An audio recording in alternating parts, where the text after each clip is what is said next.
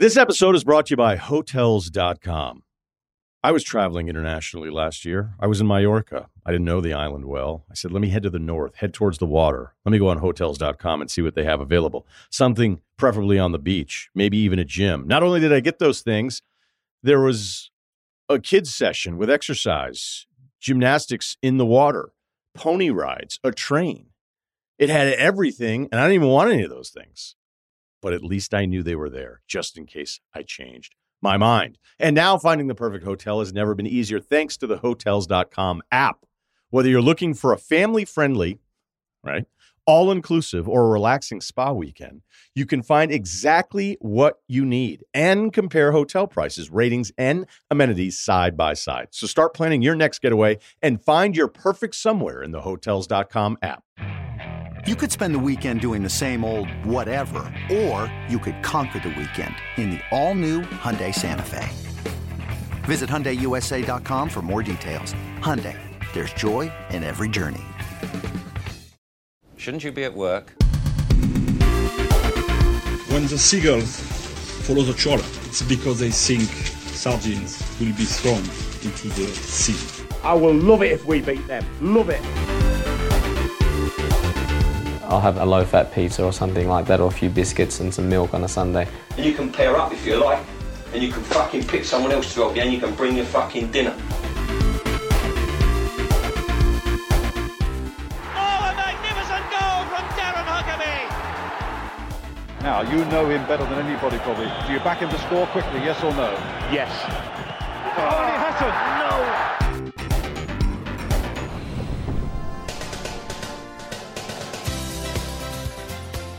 Hello and welcome to Quickly Kevin Will He Score? I'm Chris Skull. Joining me, Josh Widdicombe. Hello. And a man with more homemade VHS videos than Janet Bruce, wife of Steve Bruce. It's Michael Marden. Hello. Hello. Why did I say hello to that as well? I was just enjoying the Steve Bruce thing. Sorry, Michael. How are we both? Very, very well. We should talk about Steve Bruce, shouldn't we? Yeah. We've got to talk about the fact, as Ivo Graham tweeted, that we should enjoy the period where Steve Bruce is the manager of the richest football club in the world. I'd love to know. Astonishing. I'd love to know what he really thinks.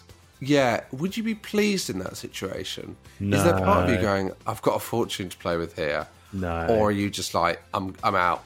I've had this exact thing, similar thing. When it happens on Football Manager, when you get taken over and you know that your reputation isn't big enough, you're just thinking, well, I'm getting sacked here. Does that happen on Football Manager? You get taken over and it'll be a team in the Championship and you're 3 years into your managerial career and you think, well, Allegri's getting linked to my job, so there is absolutely no way this semi-professional footballer from Shanklin and Isle of Wight is keeping hold of these Saudi billions. I'm going to say it. We should relate it back to two things. One, we will come to, is what would Steve Barnes make of it? But two, football owners weren't as bad in the 90s as we thought, were they? Dan McCauley, who we had at Plymouth, who we really hated, he just didn't flash the cash for Neil Warnock. He had no human rights abuses. I know. It's just like football owners back in the day, they would like print shop owners, and West Ham's owner Terry Brown owned a caravan park. That's how he made his money. That'd be a good thing, and not that we need more correspondence, because obviously we're getting a lot of good correspondence in lockdown. But football owners who made their money in the most bizarre businesses would be. We'd love to hear from those. You haven't now, the idea of a country taking over a football team. It's mad, isn't it? So, if you think about who owned the main clubs, what did Martin Edwards do? But you say that about chairman. You don't know that Jack Walker didn't. That body that David Batty found in the terrace houses. Maybe that was a reporter from the Blackburn Gazette and he just had him whacked. Yeah. Right, but we should discuss what would Steve Barnes make of it. What do you think Steve Barnes would make of it? Steve Barnes right now is fawning over his new Saudi owners. Just look at the way he sucked up and swooned over Sir Lawrence. Imagine his face when the new chairman rolls up in a sort of gold-plated Rolls Royce.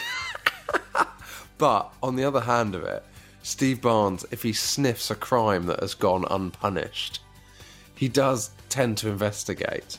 And I worry that Steve Barnes, if he thought his owner was involved in bad stuff, would get in the Jag and cross the M62 to try and find out who's actually done these crimes. Steve Barnes, completely naked, running across some sand dunes. The fourth book is here. I think I know what he'd do. I think he would pretend to be loyal to the new regime whilst quietly undermining them with the grand master plan to reinstall Sir Lawrence on his throne at the end of it. Like playing both sides off the other, but no one knows. No one knows what his full plan is right until the end. I think also there's an argument that while he was doing that, he'd also be caught in a mid-table 6-pointer where he's considering playing a new tactical system for no reason in like February. Okay, shall we have some correspondence? Get in touch with the show. Email hello@quicklykevin.com. Follow us on Facebook and Twitter @QuicklyKevin and sign up to the mailing list at quicklykevin.com. We've had so much good correspondence that we we haven't got time to go back to Gladiators for more events. Let's just say I can reveal that the Gladiators won the Eliminator because, in John Fashionu's words, it's an individual event and Aston Villa are a great team, but the Gladiators are great individually. Would you like a name chain of 11 from John Paul Shanahan? Oh, wow. Yes. 11. I'd like to see someone try. Is this the new Michael? Best? Wow, here we go. You ready? Yeah. Stern John? Yeah. Can you guess where that's going? John Collins? Yep. Collins John? Yeah. John Obi Mikel? Okay. Michael Stewart? Yep. Stuart Elliott? Elliot Lee? Lee Martin, Martin Phillips, Philip Scott, Scott Thomas, Thomas Brolin. That's 11, and a lot of them I've never heard of, but he has given the years. I'm going to say it. I'll let him have Obi Mikel because it's only the one. Yeah. But that for me was like watching Denmark win Euro 92. Like, he did it and they won it, but that's not for me. Where's the flair? That was boring. That was boring. 11 in a row is sensational. Not interested. Well, Elliot Lee, it's got in brackets, son of a 90s legend, so counts, ? I don't know who that is. Well, he used to play for West Ham, actually. He's son of Rob Lee. Oh, right. He's put at the end, was desperately trying to end on George and a dart for a final flourish. It needed it. It needed it. I think Stuart Elliott, Elliot Lee, Lee Martin, Martin Phillips, Philip Scott, Scott Thomas is one of the most tedious pieces of play of all time. But I can't believe we're having a go at someone who's done the game really well. Yeah. And now we're having a go at them for playing it with no flair. We'll go away and think about that last one, and then I think we can accept it. George Graham of the... Right. So, because I don't go on Twitter, how did 66 go down? Was anyone angry? Because we only got one angry email about it. No, actually, I think there were quite a few people that agreed with you. It was like, finally, someone's articulated what I felt all along. Oh, that's good. I'm pleased. Because Simon Mustard has emailed in. And he's not just called Simon Mustard, but he's put at the end, kind regards, S. Mustard. I think I want more of these because he's got a controversial 90s take. And I really want to read this to Michael and see how much steam comes out of his ears. Not that I can see him. Controversial 90s take. I think this is correct. Do you know what? Michael, you're in charge of the name game. Chris, I'm going to put you in charge of whether we're allowing controversial 90s takes, okay? Right. Yeah. Peter Schmeichel got lobbed far too much to be considered as good as people think he is. Do you want the thinking? I mean, I know there will be a highlights reel of him getting lobbed, but I'd love someone to do the actual data digging and find. Yeah, but he got lobbed. He was too heavy to handle lobs, which, whilst advantageous in a one-on-one look big bollocks, he didn't come off his line by default too much and get exposed. Oh, he'd come off his line by default too much and get exposed. Just ask Letitia, Rocastle, Les Ferdinand, Devil Suka, Philip Albert, some bloke from my 92-93 goals VHS, I can't remember, Robert Pires and more. Yeah. You cannot be the greatest of all time with such a glaring hole in your games. Well, kind regards, S. Mustard. That's where both I and Johan Cruyff will disagree with you, Mr. Mustard, because the argument is those keepers will make those mistakes, but the points that they gain you by the rest of their game. It's like a sweeper keeper. You will always concede goals with a sweeper keeper, but what he gives you as an attacking force and as a formation massively outweighs those occasional things. Well, So I never had Schmeichel down as a sweeper keeper. It's up to you. No, I don't think he is a sweeper No. keeper. I just meant in terms of a keeper that sort of brings something to a game that perhaps no one else does. But as a result of that, there's an unnecessary or an unappealing byproduct. And if getting chipped, what was that, half a dozen times? You're the one who's got to allow it or disallow it. So use this as your final piece into giving your verdict. But when I think about those goals, he's just said that Peter Schmeichel getting lobbed way too much. All I can think about is Peter Schmeichel just looking on with a dead face as he's being lobbed, hardly moving. That Suko one, I think the Latisse one, he's hardly moving, isn't he? Yeah, he's getting lobbed out all the time. I agree. I agree with it, S Mustard. I'm declaring that a valid opinion. Yeah. Well, there we go. If you've got any more controversial takes on 90s football so far, the 66 and that one have been considered both agreeable, then you can get in touch. This is one of my favourite emails in a long time from Ryan Clark. Team baths or not team baths? Apologies in advance for this not being 90s as a football story, but it does contain a 90s footballer. I was listening to your pod. I'm already laughing because I know what's coming. I was listening to your pod the other day. You know when you think, I'm heading towards something that we're going to be discussing for at least 2 series here. I was listening to your pod the other day and you were discussing the team bath or whether or not it still exists. I'm so excited about this. I can tell this is going to be good. Sorry. It still exists, and it reminds me of something. Several years ago, I had the pleasure of playing a 5-a-side tournament. It's the mental image, sorry. 5-a-side tournament at the home ground of Cheltenham Town. This was post-season. There were more sand on the pitch than grass. Anyway, the change rooms were open and free for us to use throughout the day. In the middle of the team shower was a bath. Smack back in the middle. Not a big team bath, a normal-sized bath. I was told it was a contractual request of Alan Wright when he joined the club in 2007.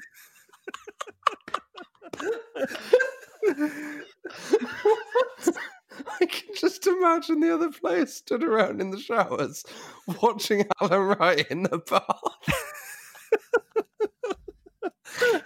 But what, just his own bath? It's a bath, a normal bath in the middle of the showers. Alan Wright's requested if he's going to sign for the team. Oh, I've got so many questions. He just runs a bath on his own. Do you think it was exclusively his? Like no other player was allowed to use? Like the Manic Street Preacher's toilet backstage at Glastonbury. I don't know. It's just such an image of all the players in the showers and Alan Wright lying in his own bath. Why would you request something like that? I suppose if you're Cheltenham Town and you're signing Alan Wright, he's got all the chips. Do you know what I mean? So he can make these kind of requests. I want another 500 quid a week. Can't give you that. Can I have a bath? But also, how your teammates, the dynamic is going to be. It's going to be weird when they're all in the shower. Are you filling your bath then? Is someone filling your bath for you? Are you having a soak? Because you're going to be in that bath for longer than everyone's in the shower. But also, after a victory, fair enough. After a defeat, and they're all showering, waiting for the telling off, and Alan Wright. That's great, coming off the back of Bobby Combe over. I had another. Oh, if it isn't Alan Barr. With all your 90s football contacts, could you try and verify this, he says. Also, whether he had just had the same bath installed and removed from all the clubs he played for, or whether because he was so small he could do a couple of lengths in it after the game. It's not the greatest tale, I'll admit, but the wonders of Alan Wright in his bath have often kept me awake at night. Yours, Ryan Clark. Oh, wow. So what's the club? Cheltenham Town. It's quite a big deal. Okay. They're So they're doing well for themselves, but if anyone has any kind of contacts or would have had pictures of the Cheltenham Town dressing room at home, please let us know. This is exactly what this podcast is here for. Thank you so much for all the brilliant correspondence. As always, if you want to get in touch, this is how. Get in touch with the show. Email hello@quicklykevin.com. Follow us on Facebook and Twitter @quicklykevin. And sign up to the mailing list at quicklykevin.com.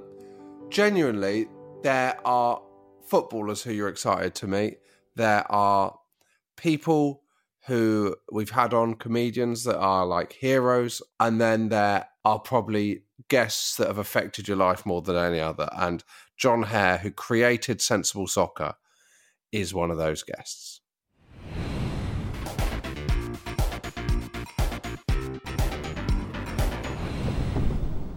Today's guest was central to the creation of the greatest football artefact of the 90s, a game that topped Amiga Power's greatest Amiga games of all time, sold over 2 million copies, and in 2007 was named by a panel of academics and experts as one of the 10 most important video games of all time. A man who has possibly brought us more joy than any of our previous guests, one of the two men behind Sensible Software and the glorious Sensible Soccer. Welcome to Quickly Kevin, John Hare. Hello, thank you for having me. That's a hell of an intro, wasn't it? Sorry, Yeah, I wrote that's that, and what I realised is I then made Chris read it, so he looks like he's the toady.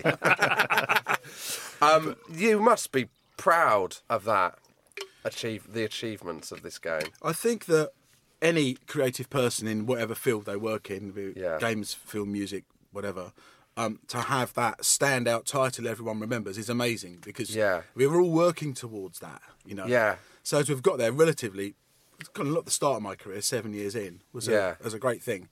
That at least you can, you know, if you finish today, you can go, at least I did that. Yeah. So that's a good thing.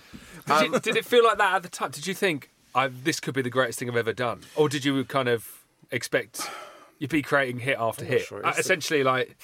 I was just about to say, I'm not sure it is the greatest thing you've ever done. That's the beauty. We'll come to cannon fodder, but sorry. I think that we had, it was kind of at the start of our golden period at Sensible Software. So we had, in the Commodore 64, the 8-bit times, if you like, we got good reviews and people liked our stuff. We had a couple of number one games, but nothing that really went, wow, this is it, you know. And Sensible Soccer was the one that did that. But what's interesting, when we started making it, within 2 months we knew it. Right. It just had it. Really? Yeah, it just had it.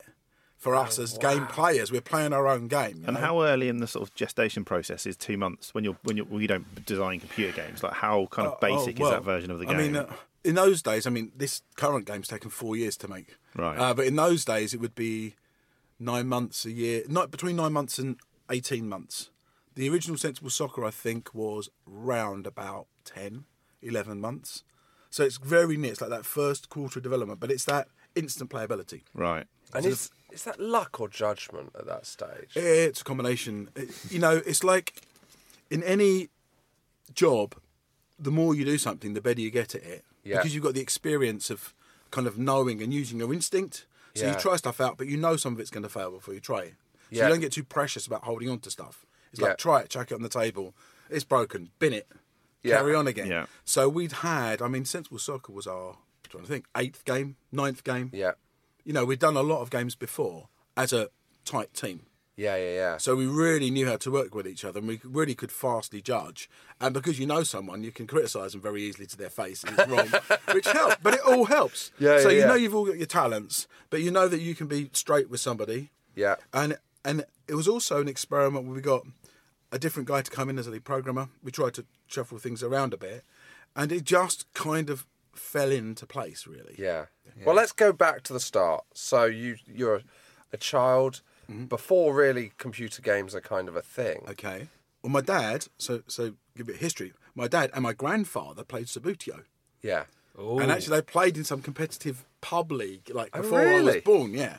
So Subbuteo was always kicking around in the house. Yeah. And I would always nag my father to play Subbuteo every day he came home from work. I set it up. Let's go. You know? And of course you can't play Subbuteo on your own, really. You know, especially when you're a young kid and you can't bring your mates around or whatever yet. When we had the Subbuteo set at home, the old one, they had this little leaflet in it. And you got like your teams, like you got your red and white and your blue and white, and you got red and white, and that's Manchester United, you know. But it's also Crew Alexandra, and it's also like a lot of other like exotic teams like Benfica, and it's like wow, you know. And these kind of things I found really inspiring because I like geography as well. So, you know, like you got a team which is Malmo in Sweden, but it's also Uruguay, but it's also Man City. It's like, wow, this is amazing. So I think that... and that came in when Sensible World of Soccer, which we'll obviously come to, was so vast. Absolutely. Even with Sensible Soccer, we started to move there, you know. Yeah.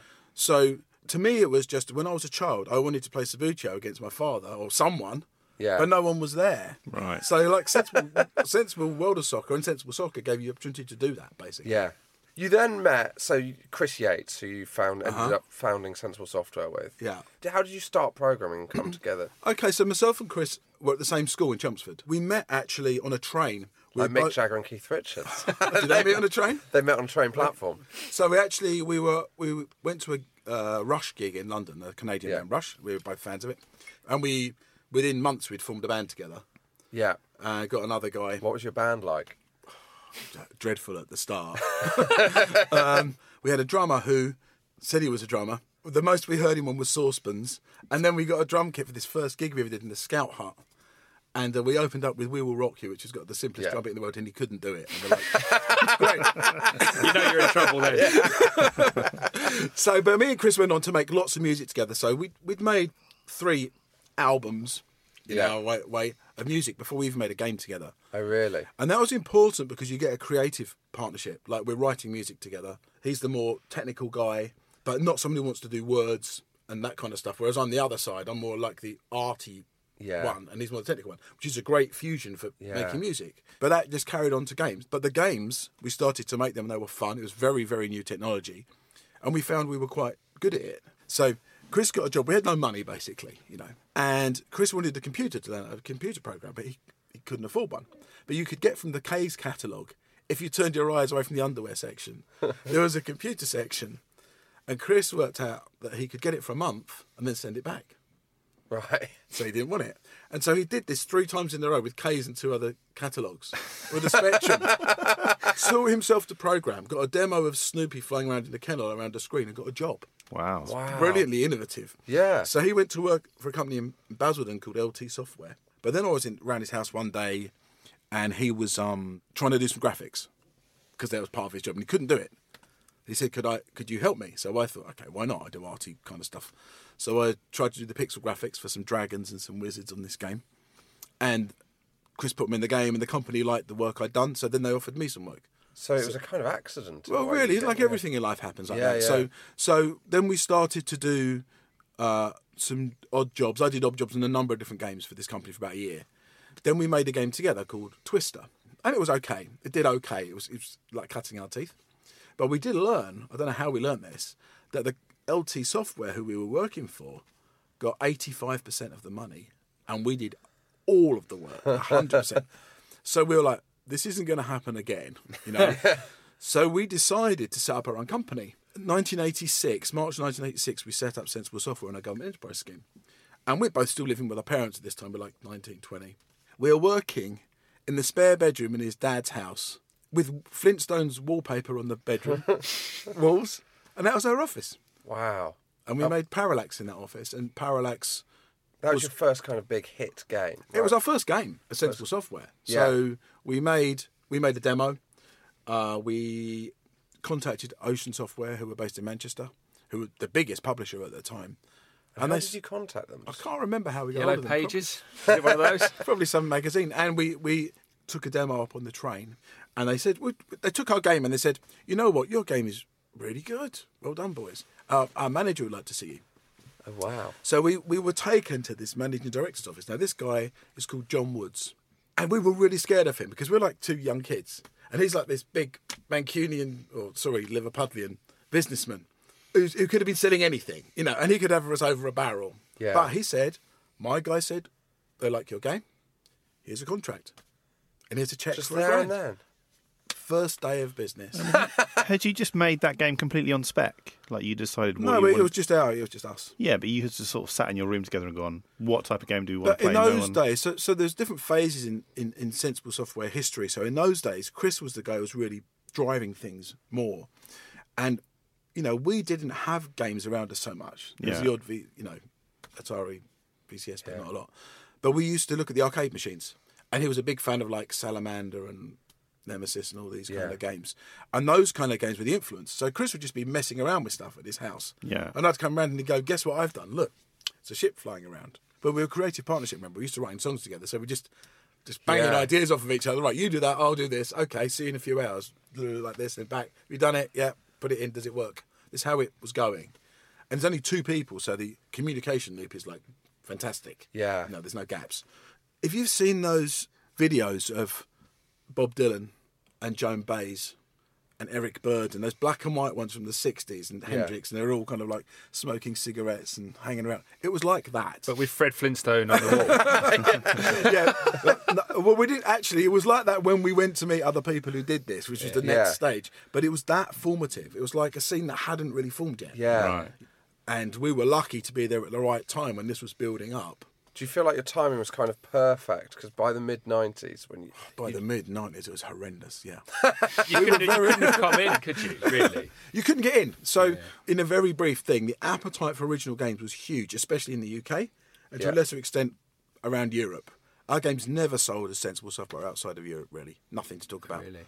Megalomania was one format in Japan, a really obscure one. None of our games sold in the States. Well, soccer's not going to sell in the States anyway. No. We were lucky in that our publishers, you know, the main selling points in the UK in those days were like Smiths, Boots, and independent retailers. Boots? Yeah, Boots were selling. The chemist? Yeah, Boots. I remember buying tapes from Boots, $1.99, $2.99, the old budget games. The independent retailers were really open-minded, like the independent game shops. They're like, whatever, bring it on, you know. But what had happened by the mid-90s, the big guys had come into our industry, so they'd started to smell money. Yeah. So you got like Warner, Bertelsmann, Sony, all these companies, like film, music companies, moving into games. Most of our companies, including us, kind of sold out in this 6-year window, the first offer of decent money. But then we ended up in a world where suddenly we're going through bigger retailers, like the likes of Game, or HMV or whatever. And then their guys who are stocking stuff are like, instead of like independent fans going, yeah, what's the new thing? They're like, well, we need this shelf space here. That's already reserved for A. Yeah. And then we can only put 5 new titles here this month. And what's this thing? I've never heard of it. We got this film tie-in here. Right. Yeah. And that's how it started to go. Yeah. So within this space of time, especially when we got to consoles, the consoles kind of changed everything because at once there was more money, it was more Americanized, and the retail pattern changed. But when you started, it felt like it was just... It was amazing. It feels like punk or something. It was like very much like that. It was open. You know, it is right place, right time. And we were good. So then your first football game was Microprose Soccer. Yep. Did you always want to do a football game? Of course. And that was based on Take On World Cup, which is the one with the trackball from years ago. So that was again based on an arcade machine. But me and Chris, both football fans, so we did that. Did you play the football games before? Like, were the football games good? Well, Take On World Cup was the best. That's the one with the trackball. It was an arcade machine. I mean, some of the ones on the Commodore 64 are horrendous. They really were bad. What were the ones on the Commodore 64 then? Emlyn Hughes Soccer. And were you playing them thinking, I can do better than this? Of course. Of course. That's how it goes, you know. So how do you begin making a football game? Did you have a meeting where you're like, right, how does it work? Meeting? No. God's sake. What's the first thing you do? We were either having a cup of tea or in the pub or something. And going, what are we going to do next? Oh, it's like that. What do you want to do next? Oh, I fancy doing this. So it starts with coders. You know, it's like just a programmer trying something out. What do you think? I've done this. What do you think? And he's giving it to you and going, what do you make of this? Yeah, he said, look what I did last night. That's it. Literally how it starts. I'm like, oh, that's interesting.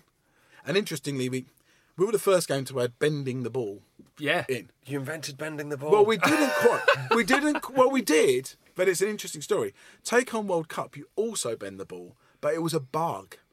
I was reading about it years later. They'd done something wrong with the ball tracking. Oh, wow. So we're the first game to intentionally bend the ball. So there's the equivalent of slicing a golf shot by mistake. Correct, yeah. So, I mean, it had a lot of innovation. So it had the first one to have action replays. You did rewind. Yeah. Then you got an action replay. I think we did rain. We were the first one to do rain, and you could slide a bit longer. We did indoor and outdoor soccer. We did these overlaid sprites graphically. So we put high-res sprite on top of a low-res, colourful one. So when you're making games, really, underlyingly, the innovations is what gets the public excited, but they're not quite aware that's what's making them excited. Are people going, rain, wow, at that stage? Oh, yeah, they're going, wow, it's got rain in it, it's outdoors, it bends the ball, it's like...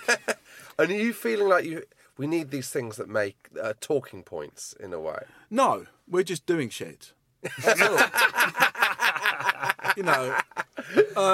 No, we're not deliberately seeking it out.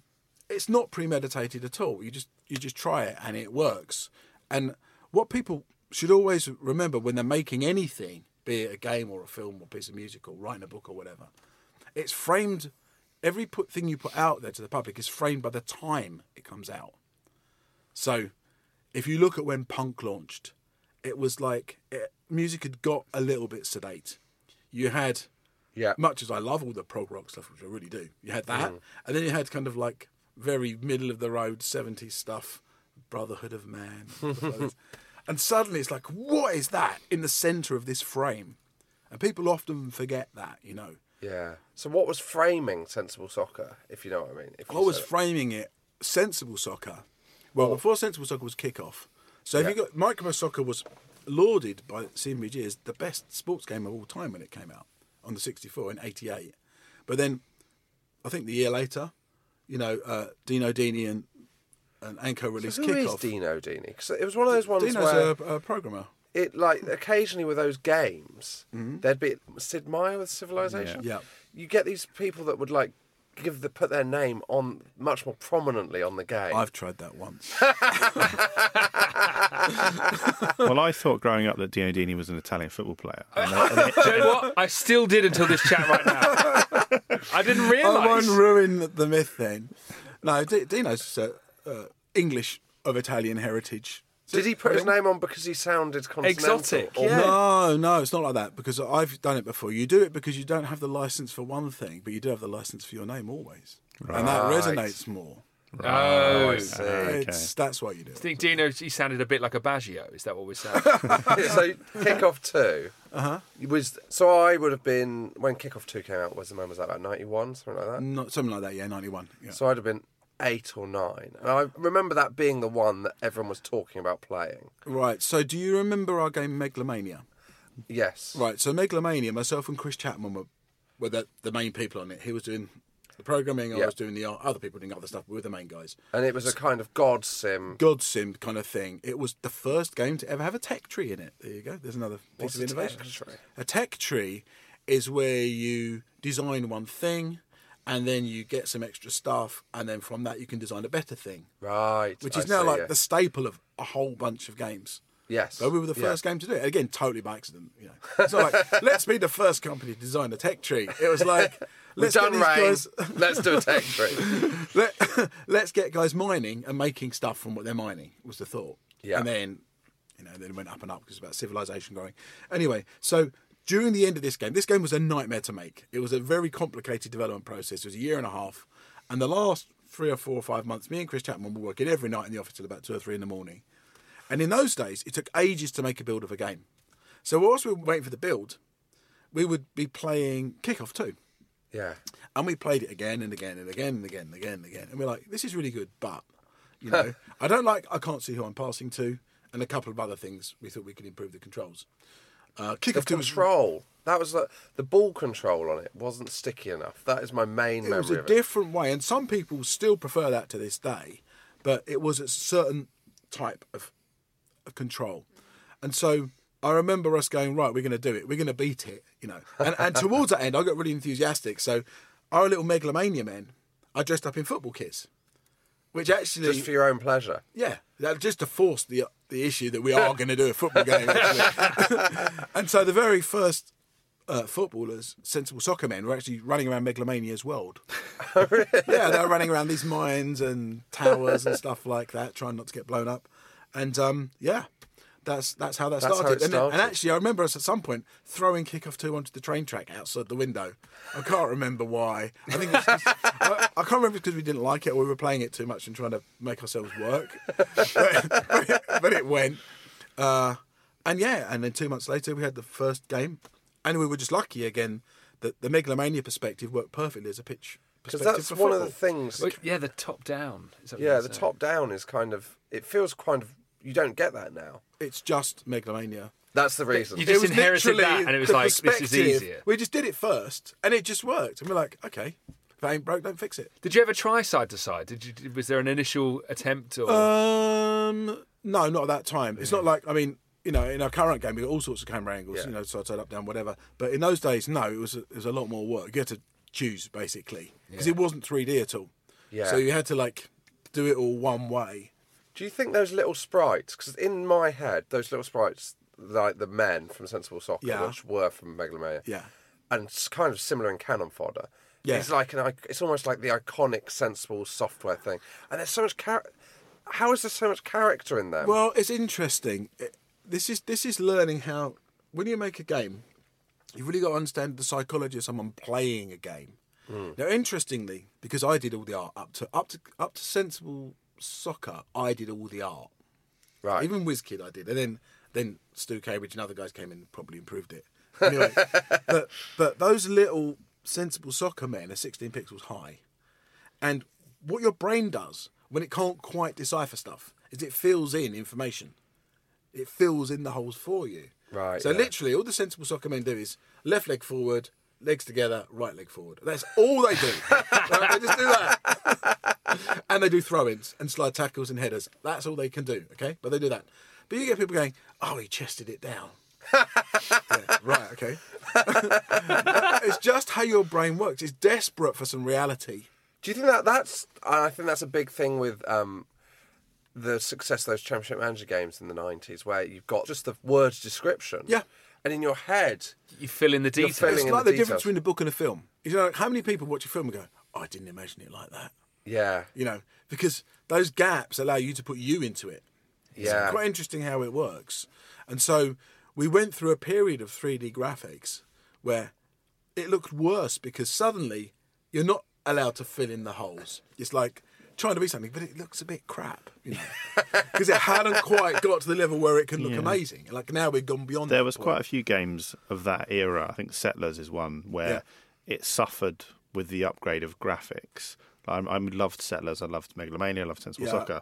The next versions of those games where the sort of 3D had come into it really sort of took something away from the enjoyment of the games. It's interesting. It's like where we are with Wi-Fi or internet connection at the moment. It's like it kind of works, but it's always broken. You've always got to log back on again or go somewhere else.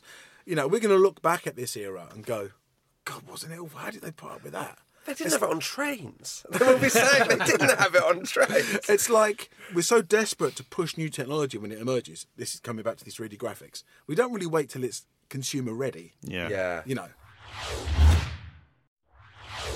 90s felt like a point, generally, where we had so much technology that wasn't quite good enough. So you had the mobile phones, you had the internet where you had the pages. Everything felt like it was the first start of these things. So you've got this game. I'm obsessed with the kind of... And after 2 months, you're thinking, this is good. Uh-huh. What's the state? What happens then? Had you been paid to do this, or are you just doing it on spec? No, you don't get paid yet. So the very first game was Norwich v Sunderland, because Jules, our lead programmer at Cannon Fodder, was a Sunderland fan. I'm a Norwich fan. And the kits were quite nice contrast, and one was stripy and one wasn't. Yeah. So that was, if anyone wants to know, that's the very first. The very first ever game. Norwich Sunderland. Norwich v Sunderland. I can't remember who won, but we won the Milk Cup final with an own goal. So, a replay of the Milk Cup final. A replay of the Milk Cup final from 1985, I believe. Yeah. So what happens then is, as in any game, we took it to a publisher. Now, Sensible Soccer's got an interesting publishing story as well. So we took it to our publisher from Megalomania, Mirrorsoft. So the Daily Mirror group had their software arm at the time called Mirrorsoft, and they were very successful. And they didn't just have us signed; they had the Bitmap brothers signed and a whole host of. So is this Robert Maxwell at this point? Of course it is. Yes, the wonderful Robert Maxwell. Yes, the wonderful Robert Maxwell, and his wonderful daughter as well. Well, so we have a very interesting history with Mr. Maxwell. Do you? Megalomania came out and went straight to number one in about October, I think it was, in November of 91. And before we got our first royalty check, Mr. Maxwell jumped off his boat and took all our royalties with it. Oh, wow. We actually lost $75 grand, which was 75% of our turnover that year. Oh my God! Oh my word! But of course, compared to pensioners losing their pensions, it's not even a story. So basically, loads of us. So at that time, because it was going really well with Microsoft until that point, we had Megalomania signed, we had a Megalomania 2, we had Cannon Fodder, and we had Sensible Soccer, all signed to Microsoft. Oh, so has Microsoft gone under then? No, this is just at the point beforehand. So we had 4 games signed. Most of the good British developers all signed to Microsoft. They are going to clean up before this happens. Mr. Maxwell probably doesn't even know what... doesn't need to jump off that boat. He doesn't even know what an Amiga is, I'm sure. Then we had a big meeting when they dissolved the company. All us different software guys sitting together. Yeah. It's a very interesting point in the industry, actually, because... And do you all get on? Well, we hadn't really met each other beforehand, apart from the odd guys we worked with directly. Apart from the ones we've been in interviews with at Zap 64, which we were chatting and that and having a beer. So you're all meeting but this is now time. business. We're all suddenly all sitting the same side of the fence together. It's like that bit in The Usual Suspects where the 5 guys come together at the start. So some of the guys, Fergus McGovern, for example, unfortunately Fergus is no longer here, but he was running Probe at the time. And he had a little bit more business now than some of us. And he helped us, him and several of the others, helped us collectively to work with this, to make sure that we got all our rights back for our games. Right. For example. Oh, that's good. So this was a great time because suddenly we're all comparing notes, like how much you're getting in advances, how much you're getting in royalties. And we're like teaching each other. We were collectively nudging the bar up of deals we were getting. And were you thrust into having to be a businessman, which you never thought Absolutely, yeah. So the lesson here to me was to use lawyers. We'd started off being teenagers, wanted to be in a band. For Well, it is a kind of band. We had 6 of us at that time. So it was like a band. Yeah. That time when we did Sensible Soccer, Cannon for the WizKid, Megalomania, was 6 guys. It seems like it's a very small team to make one of those games, let alone a volume of games. Well, it's the technology, the lack of demand. 2D games on a 16-bit machine took mostly 2 guys about a year and a half. Right. And even as an artist, I could do 2 games at once. So I was doing WizKid and Sensible Soccer simultaneously, and controlling most of the design. Is it like an office job, or is it like... In my head, you see those documentaries about computing at that time or whatever, and it's just people sat with takeaways till 3 a.m. That's what it was. Is it? Yeah. I mean, we had an office and we had a space. Yeah. Relatively big for the 6 of us. Big enough to play cricket inside. with an old QL as a bat, and if the key came off, you got a 4. It was brilliant. And but that was kind of where we were. But people were sleeping under the desk sometimes. I didn't. We just worked bloody hard. But we made sure that everyone on the team was cut in with royalties. So everyone had an individual contract. No one was employees. Everyone were contractors. Everyone's got a royalty. Everyone's incentivised to work to 3 a.m. every day. That must have been really exciting. It was brilliant. It was brilliant, and it's a good way to run a small company. Well, we will come to the success of Sensible Soccer, but you sold 2 million copies, but there's lots of piracy at the time. There was, if I think about the money I've lost through piracy, although people wouldn't have played the game, so there's pluses and minuses. Piracy was 20 or 30 to 1 across Europe. I mean, 20 to 30 people playing the game for everyone who bought it. Yep. Whoa! Wow! You could just copy an Amiga disc. Yeah. And also, it's also to do with the 20. And did you know this at the time? Well, no, we didn't. I mean, there's some really good stories about this. In Poland, I worked in Poland for 5 years. I've got lots of friends in Poland, but at that time, it was like almost coming from a behind the Iron Curtain mentality, because we happened in '89. So there's no easy access. Even in the Commodore 64 era, for example, they couldn't access these machines legally, or the games. One guy told me, he said, "Okay, I pirated your game. Hands up, I pirated your game. You're not alone." But they had on the equivalent of BBC Two radio, the signal of the tape going broadcast at midnight. So how? What? Because they had no concept of IP ownership at all. So what? They would intentionally broadcast the game to the like nation. China is now. It's the same. They've got no concept of how these processes work. So this is why I've just remembered that I used to have a thing because I was a dweeb. I bought all the games, or my dad did, and you'd have this kind of double wheel thing that you couldn't photocopy, that you'd have to... it was a bit like, that NatWest card thing you put in. Yeah. And you have to put a code in you had to put a code in to show you had the real version and stuff like that. Was that not working to stop? No, Not 30 John to just 1. sigh. I mean, if you just stop to think about the money for a bit, right? So, Can I just say on the money point, like when we were researching this interview, I've got no idea if you were making millions of pounds a day or like 20 quid. It's really unclear, I think, as to me and many outsiders, just how much it's money's interesting. flying around. So this is a really interesting point. Just on that, before I talk about the actual money, it doesn't matter. You know, you don't care. How much did Mozart make? Does anyone know? How much did Van Gogh make? A real weird one. We don't know. It doesn't matter. Yeah. And I'm not comparing myself to these guys, but it's the same. You don't really know. You don't, as someone watching someone else's work, you don't care. Yeah. The reality was, we made enough to survive through the Commodore 64 years, but not really, enough to get a small mortgage and a small house by moving to an unfashionable part of the country. And then when the advances were creeping up in terms of money. So the way the business worked is you made your demo for 2 or 3 months. Then you went to a publisher. And when they signed the game, you secured an advance. Right. So those advances, they started off at 5,000. By the time we got to 95, we were getting £1 million a game advances. Oof. So between 85 and 95, that's very different, right? And we went from 15% royalty to 50% royalty. Wow. So it's always working that business side. And if anything, the problem in the mid-90s was the developers, not just us, the other companies, we had too much power. And that was part of what this was brought down with this. We're not going to sign the original games anymore. Suddenly all the carpet was pulled from under our feet. If you look at, Sensible Soccer, let's take this one game in point. Yeah. 2 million copies roughly sold, which is a fag pocket Including calculation. Sensible World or something. Yeah, the whole thing. Yeah. Is that worldwide? Worldwide. Wow. Yeah, but mostly in Europe. Yeah. Mostly sold in Western Europe. So if you look at that, we were making as a company about £3 a copy from a £20 sale price. By the time you take off, so that's not loads, is it? No, because you got your £20 that the punter plays. Then you take off VAT. Then 55% is spent on like whoever's distributing it. That would have been Smiths at the time or whoever, making the unit, sticking it in cellophane, putting it on a pallet, putting it in a warehouse, getting it in a lorry, driving it to another warehouse, blah, blah, blah. That's 55% of the money gone in that process, plus the retailer. Fair enough. Then we come down to the money that's left. So now you're down to, take off VAT, I don't know, £8 or whatever.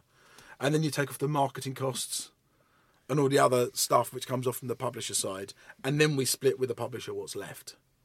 So in Sensible Soccer's case, it was around about £6 left. We got 50%. The best deal we'd ever signed, which was the best, luckiest thing ever. So we got £3. Then of that £3, the way we worked internally was for the original versions of the game, which our programmers made, which was like the Amiga, the ST, and the Sega Mega Drive, which were all the 68,000 language machines. We would give 30% to the programmer, 15% to the artist. But in this case, the artist was me, so that wasn't negated. And then about 4% to our sound guy. Yeah. And then on the conversions, which they didn't even do, which we outsourced, we would give them 15% between them, and to get their support on doing it. But then we'd have to pay the outsourced company. So that meant with that £3 coming in, basically about a third of that went to the guys who were due royalties, and then the rest was just me and Chris splitting the money half each. So you get like £1 each. So if you think it sold 2 million copies, and I got £1, and 60 million were pirated. So it doesn't. I'm not complaining. I've always been I've had money, but in terms of business, you could have done more. You could have taken more risks or done stuff. But the piracy is what made the game massive.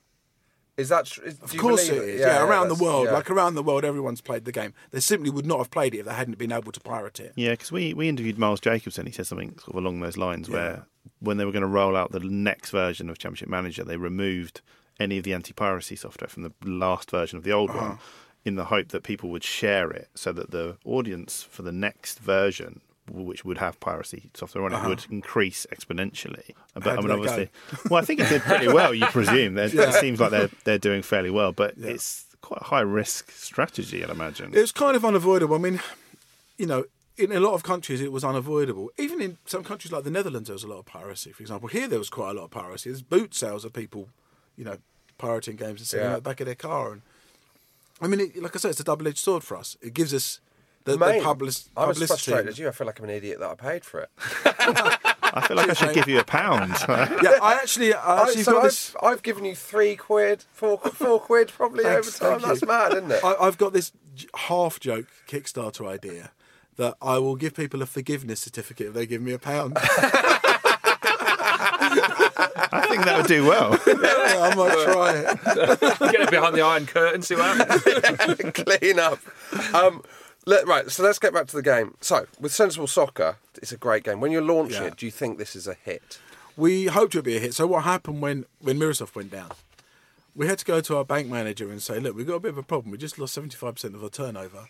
But we've got these 2 games. And we showed him these 2 plastic floppy disks. And we think we're going to do all right. You know. And he saw 2 plastic disks. That's 25p.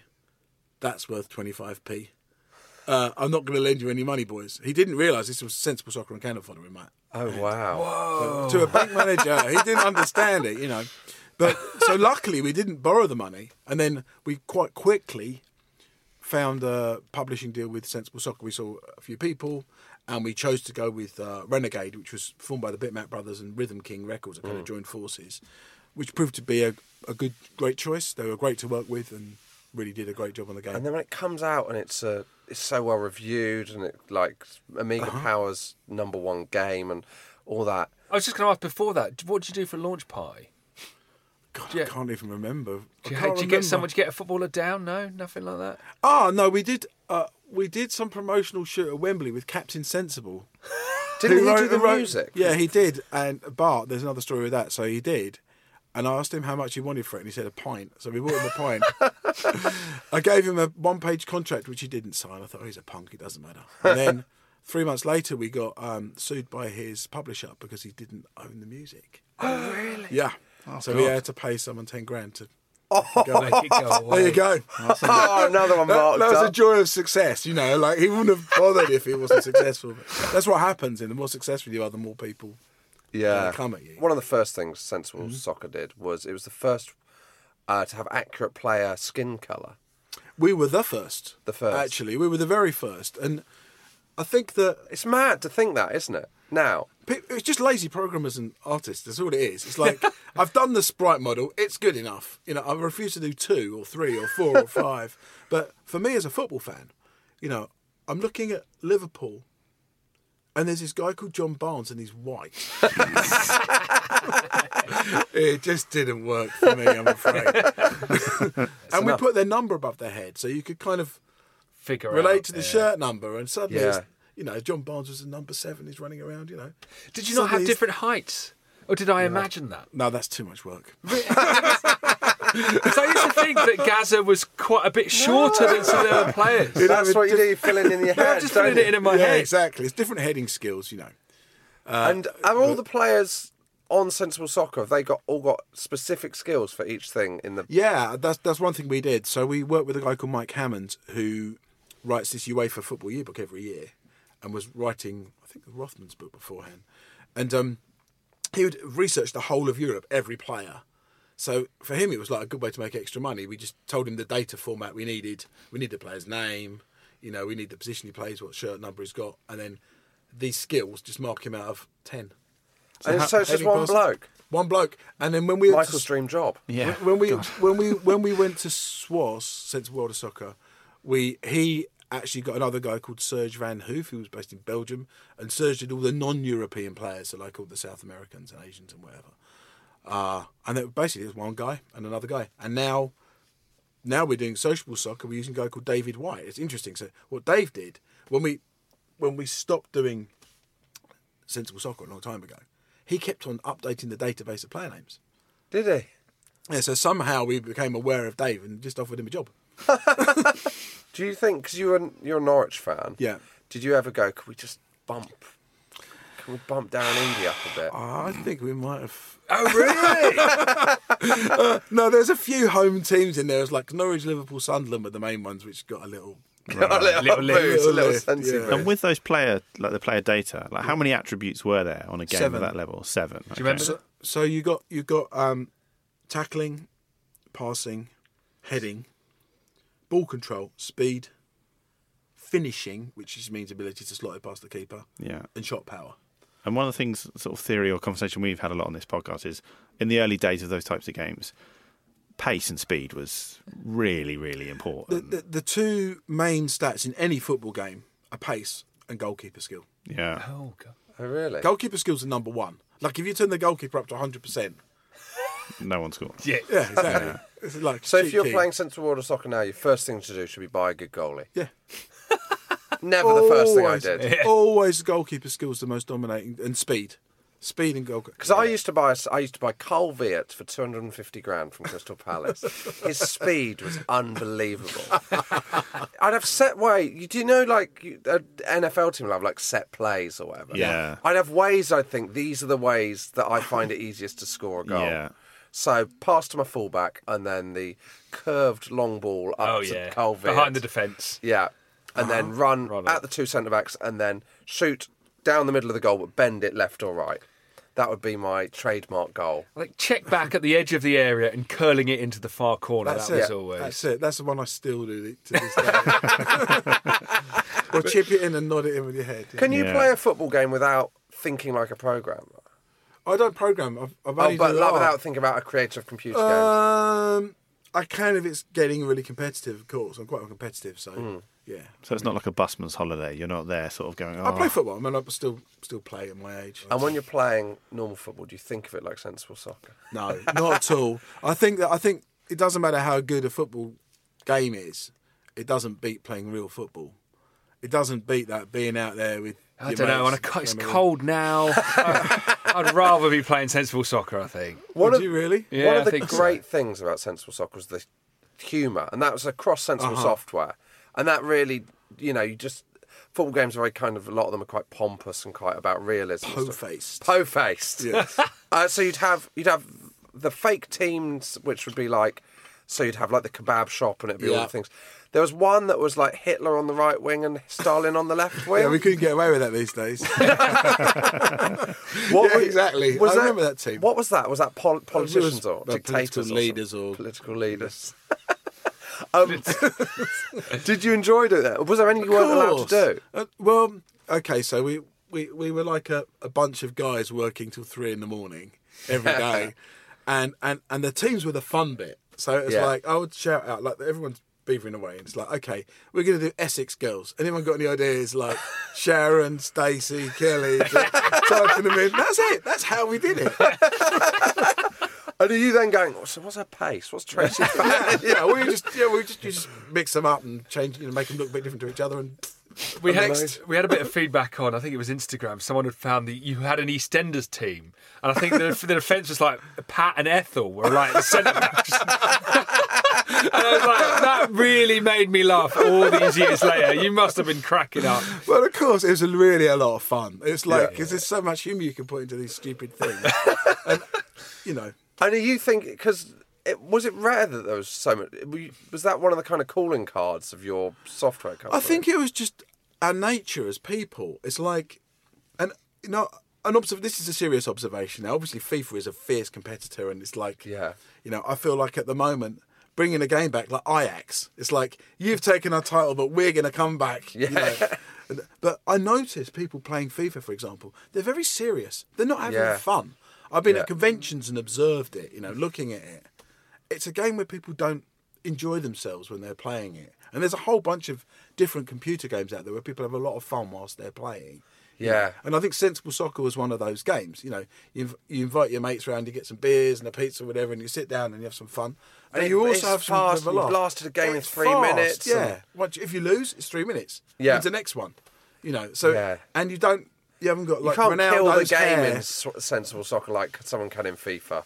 No. You can't just pass it around and sit on your one Although you would always get a player sent off if you'd committed a foul on the edge of the D, wasn't there? Like that, you could kill a game off accidentally like that. A few dodgy tackles on the edge of the area, and suddenly you're down to 8 men. You still got a chip on your shoulder. I just wanted to bring up something that's been eating me alive this whole interview. I think it's also the pace. Yeah, the pace is faster, and that pace, again, it's about psychological and body management. You play a game through your body. Yeah, different chemicals will kick in when you're playing at speed. You get more adrenaline. A lot of it. Yeah, I don't find FIFA or Pro Evolution Soccer very adrenaline inducing. They're not fast enough. You're not thinking on the fly. You know. Yeah. Did you when you started Sensible Soccer? Like, did you play it at different speeds and have to find like? Yeah, you do. I mean, you go and you need a range. It's actually quite tricky to get it right because it's like, what is our top range of our top super fast players? You know, you can play out at breakneck pace. Yeah. So, and then you've got the worst ones, and then the real difficulty with making a game like especially again with our new game, to come back to that, it's because you're building a team up. You start at the bottom. So you've got the slowest guys, but you don't have to be so slow it's like unplayable. Yeah. Then you've got the top guys who need to be noticeably better, but not so fast. It's like impossible to keep up with them. So getting these balances is actually quite tricky. You know, it takes a little while. It takes about a year of the game being out for it to settle down. And, you know, even with Sensible Soccer, we did like a version after 4 or 5 months to update some things. And that's how it works. Yeah. It's getting that balance right. I mean, if you look at FIFA and PES, like FIFA's been around since '93.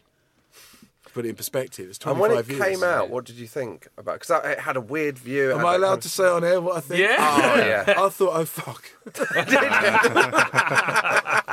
Because they had the marketing muscle. I have a sob story about it.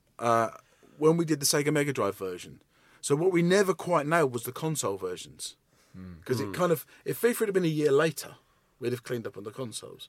And actually, I remember we submitted to Sega this version. And we had a language thing. We had to choose between French, English, German and Italian. And so we did this stuff. And for whatever reason, the French and the Italian flags looked almost identical. It was like green, white, red, blue, white, red. Yeah.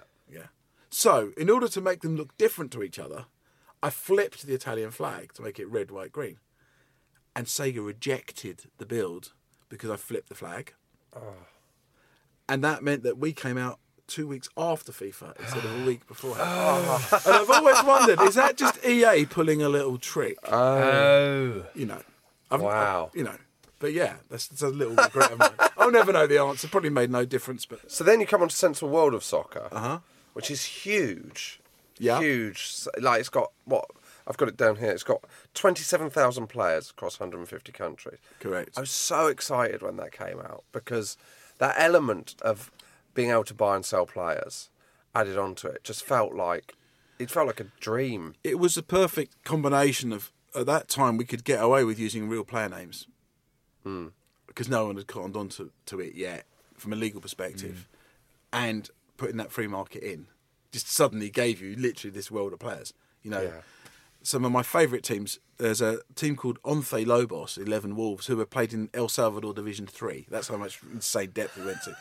And there was a team in India called Mills Pagwara, and we had 16 players a squad, but they had 11 guys called Singh. So you could actually put them all on the pitch together and have a team that everyone had the same surname, which I liked. And they properly researched? Yeah, kind of? all properly researched. In this case, by Serge Van Hoof, no less. Wow. So one thing I'm pretty proud of with Sensible World of Soccer is how far we reach across the world. So, like, you'd have fans from Yugoslavia or from Argentina or from South Africa or whatever. And the important thing to remember is, in those days, no one was even acknowledging these countries existed in computer games.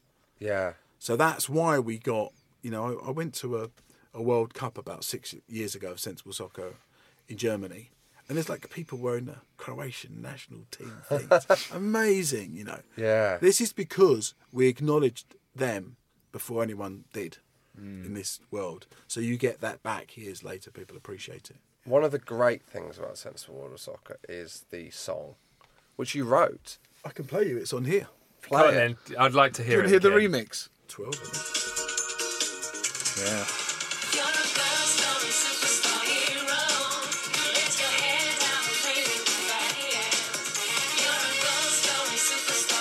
Oh, wow.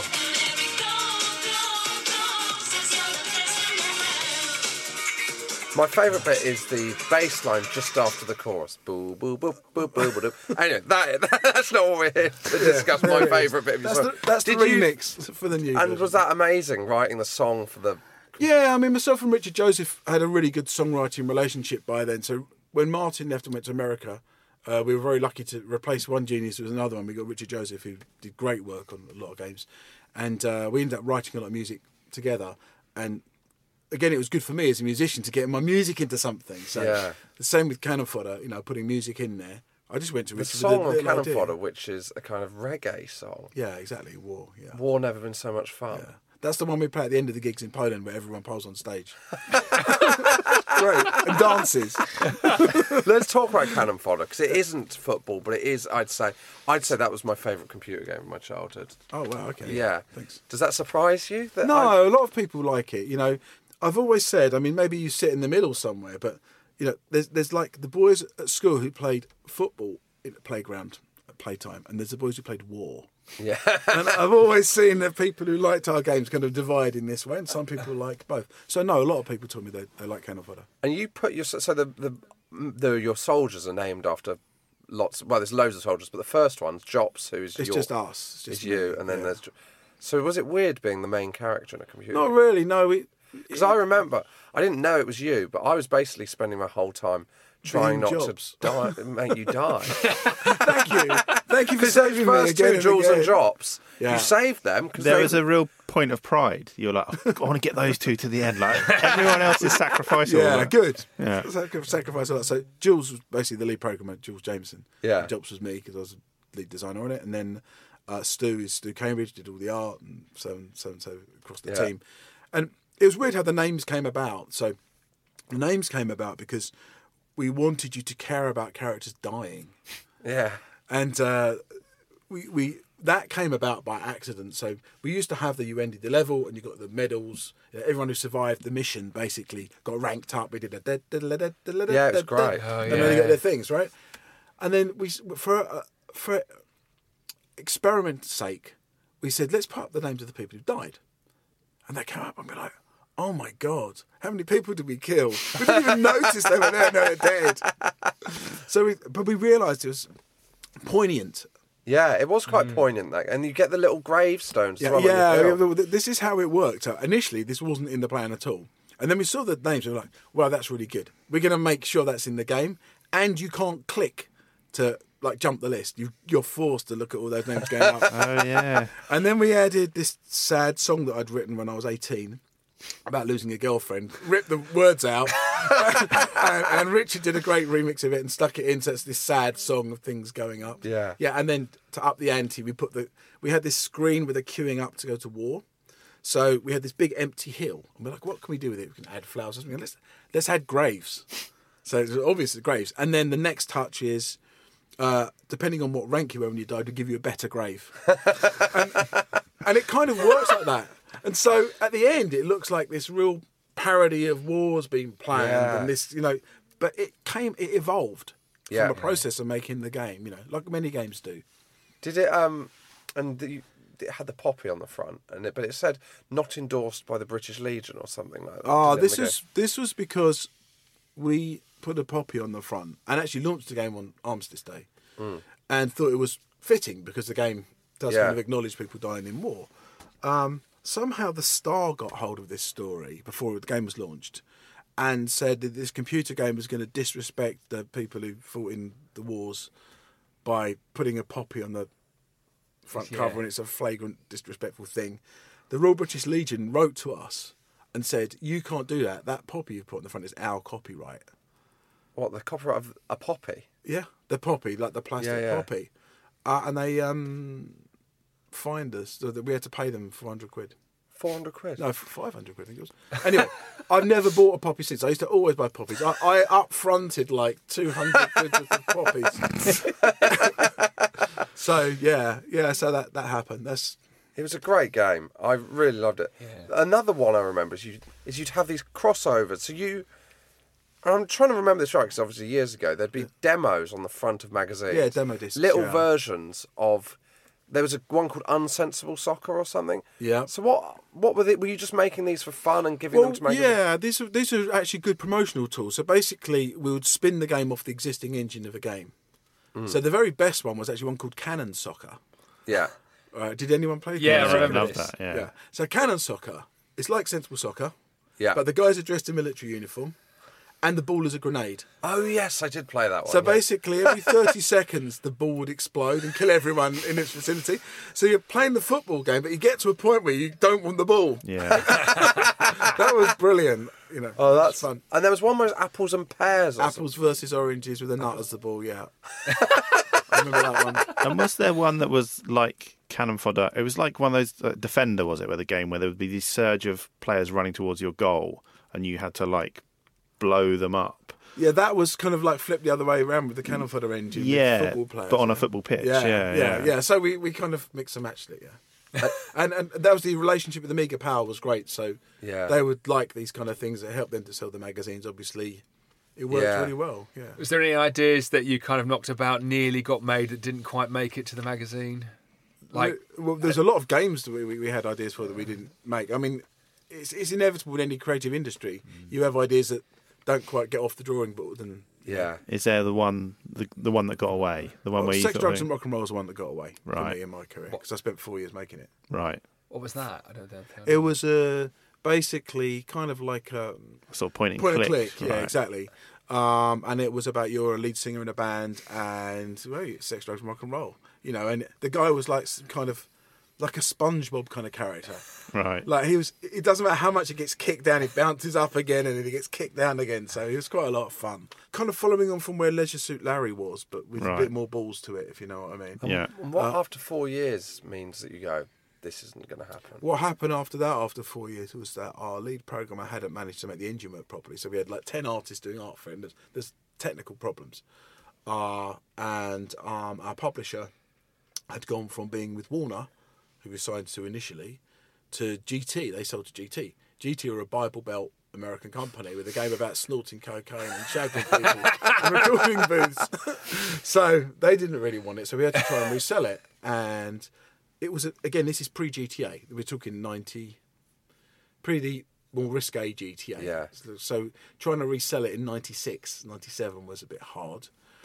And we did have an offer, but only to sell it in UK, and we couldn't do it. But I'd written 36. Me and Richard written 32 tracks, full music for it.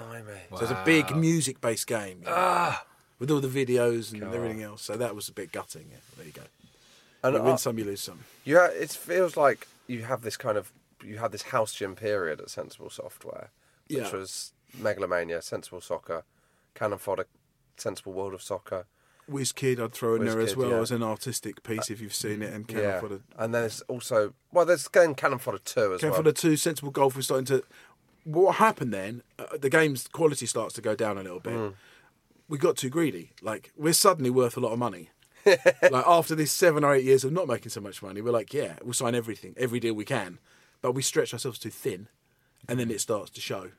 And then also what happened was we got stuck in 2D longer than nearly every other company, because we were probably the best Amiga developer, or the most popular in Europe, in the world, I could say, for that period of time. So we were the last to move on to the new technology. So when we came to do 3D, and we did the Sensible Soccer 98, that came out, which wasn't so great, Sex, Drugs and Rock and Roll, another game called Have a Nice Day, we signed a 3-game deal with Warner. Yeah. And but we hadn't touched 3D ever.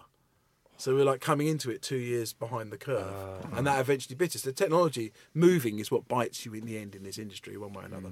So you were kind of in the right place at the right time at the start of the 90s, and then in the wrong place at the wrong time. Yeah, because, you know, it's like anything. If you're like at the peak, you don't want it to stop.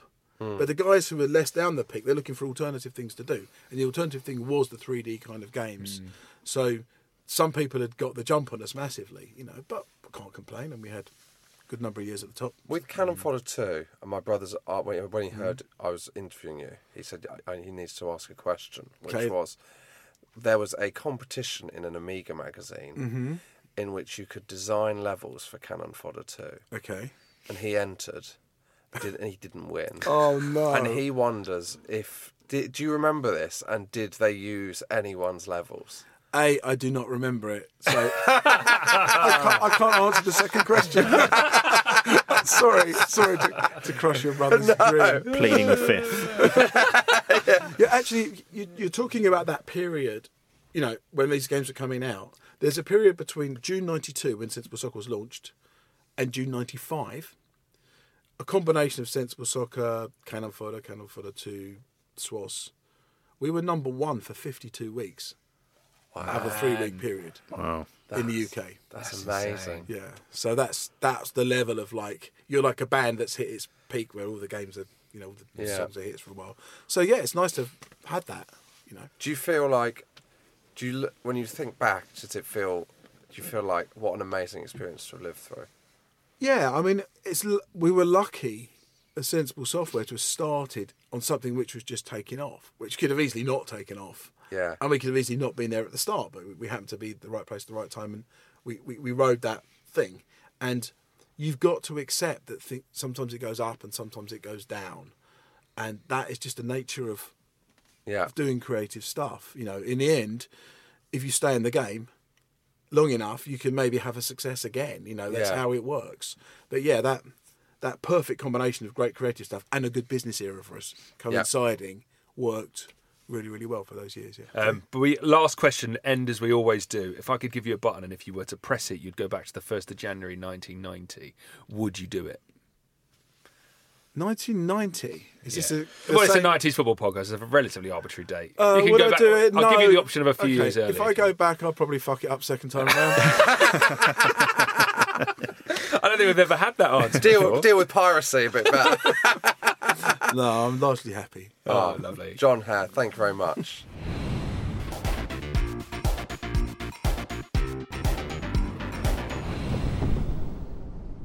That was John Hare. I genuinely found that absolutely fascinating. And also, I'm going to say it really made me think that the computer games period at that point was a very romantic, amateurish world, a bit like the football world, but almost more, it felt very kind of punk and DIY, didn't it?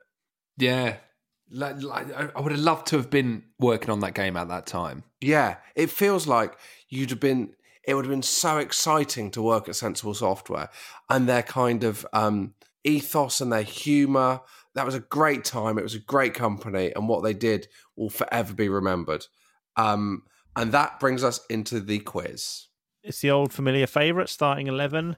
In honour of our guest this week, something a little bit different. I have picked 2 fictional teams from Sensible World of Soccer. So for this matchup, it is Kebab Shop versus Cheeseboard. Oh, I never used to like the ones that were just silly stuff like Pencil Case, but like the cast of EastEnders. I love that. If it was based on people. Yeah. Oh, right. You didn't like it like it was objects. The version of the game I can access to get these didn't have any of those, unfortunately. This is okay. trickier. Josh, you can go first.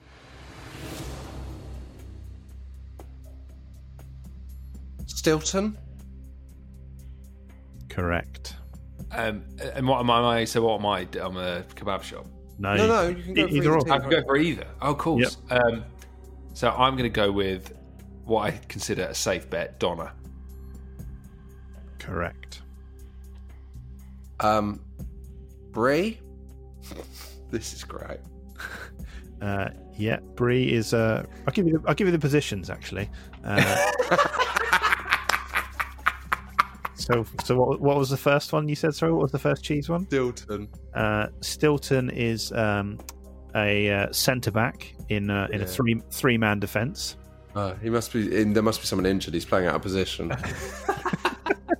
And Brie is a tricky left winger. Yeah. Donna's up front, isn't it? No, Donna's in goal, mate. In goal. Yeah. Up front, Chips. Chips is. I mean, I can't believe we're doing this. You got to say what position you think it is in as well. Yeah. Okay, yeah, go. So, what have you said? Chips is up front. Yeah. Chips is your classic box-to-box midfielder, number 8. Of course it is. Versatile. So Walter Raleigh attested. I love the difference in class between me and Skull is shown in which two teams we're working our way through. Edam. Yeah, Dutch. Obviously total footballer generally, but if you had to nail down a football position, a fullback? Edam is in the starting 11 and is another one of the 3 centre-backs. I'm picturing more of a sweeper, a kind of Matthias Sammer role. Yeah, exactly, yeah. A bit continental flair. I think I'm going to go for a bit of flair here. I'm thinking of a 90s cheese. I'm thinking Dairy Lee, right midfield. On the cheese board? When you have Dairy, like, surely. Would you have Dairy Lee on the cheese? The class distinctions are getting more. It's 90s, isn't it? Unfortunately, Dairy Lee did not play. Wow. Blind. Cheddar? You want to pick a position for Cheddar? Number 9. Cheddar did play, and Cheddar was playing at right back. Oh, wow. Is he going to go back to the kebab shop? I think I'm going to stung by cheese. I'm going to say a Kofta and a left back. Kofta was playing, and he was playing left back. Astonishing. Do you know what? Because I think it's a bit rough, isn't it? I think left backs were a bit rough in the 90s. So what's that? Your Julian Dix, your Stuart Pearce? Yeah, Julian Dix. If Julian Dix was a kebab, it'd be a Kofta. I just fear it's too early for falafel. It's certainly too early for halloumi, chronologically. So I'm going to go with Cheshire. Correct. What position? Wow. A really 90s cheese, Cheshire. Really not a nice cheese, too crumbly for my tastes. Cheshire's a very bland cheese, so defence. Left back? Correct. Yeah, I knew it. Kebab shop's getting quite hard now. We've done the big stuff. You'd expect to see a burger. I think that burger's going to be in defence. I think I'm going to have to ask you to be slightly more specific than burger. I'm guessing there is some cheese atop it. Even more specific than that. Quarter pounder with cheese. I will accept quarter pounder. Good. Quarter pounder is a number 7. Camembert? Sadly not. Oh, too early. No one was eating a wheel of Camembert back in the day. So we're both on the final life here. I reckon we're going to see some chicken nuggets. And I think they might even be playing up top. Incorrect. I went first as well, didn't I? So that's it. Yeah, so Josh wins. Delighted to win. There we go. That was a great game. Sensational. That's one of our best ever games. Yeah, I really enjoyed that. Let's end with the goal-scoring superstar hero. Okay, that's it for this week. We'll be back tomorrow with our Quickly Kevin Film Club, and we'll be reviewing a magnificent film about FIFA and what a great job they're doing. It's called United Passions. Came out in 2015, just before the FIFA scandal, and it is a gripping watch. Really looking forward to that. And then next week, next Monday, our guest will be Richard Shaw. Finally, more Coventry City representation, as well as Crystal Palace. So do join us for that. Until then, Robbie Slater. See you later.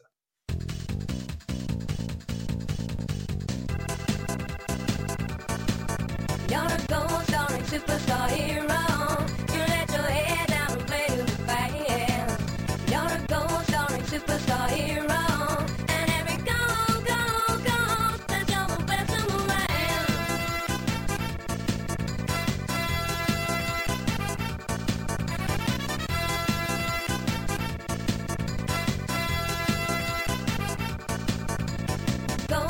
superstar hero. You let your head down and play to the fans. You're a goal-scoring superstar hero. And every goal, that's your best around. Passes to Morgan, passes to Gibson. Oh, it's in the back of the net. I don't believe it. They've scored!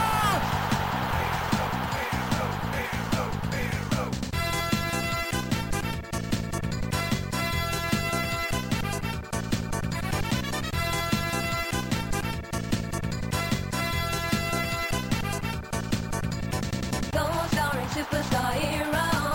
You're a goal-scoring superstar hero. Goal-scoring superstar hero. You're a goal-scoring superstar hero.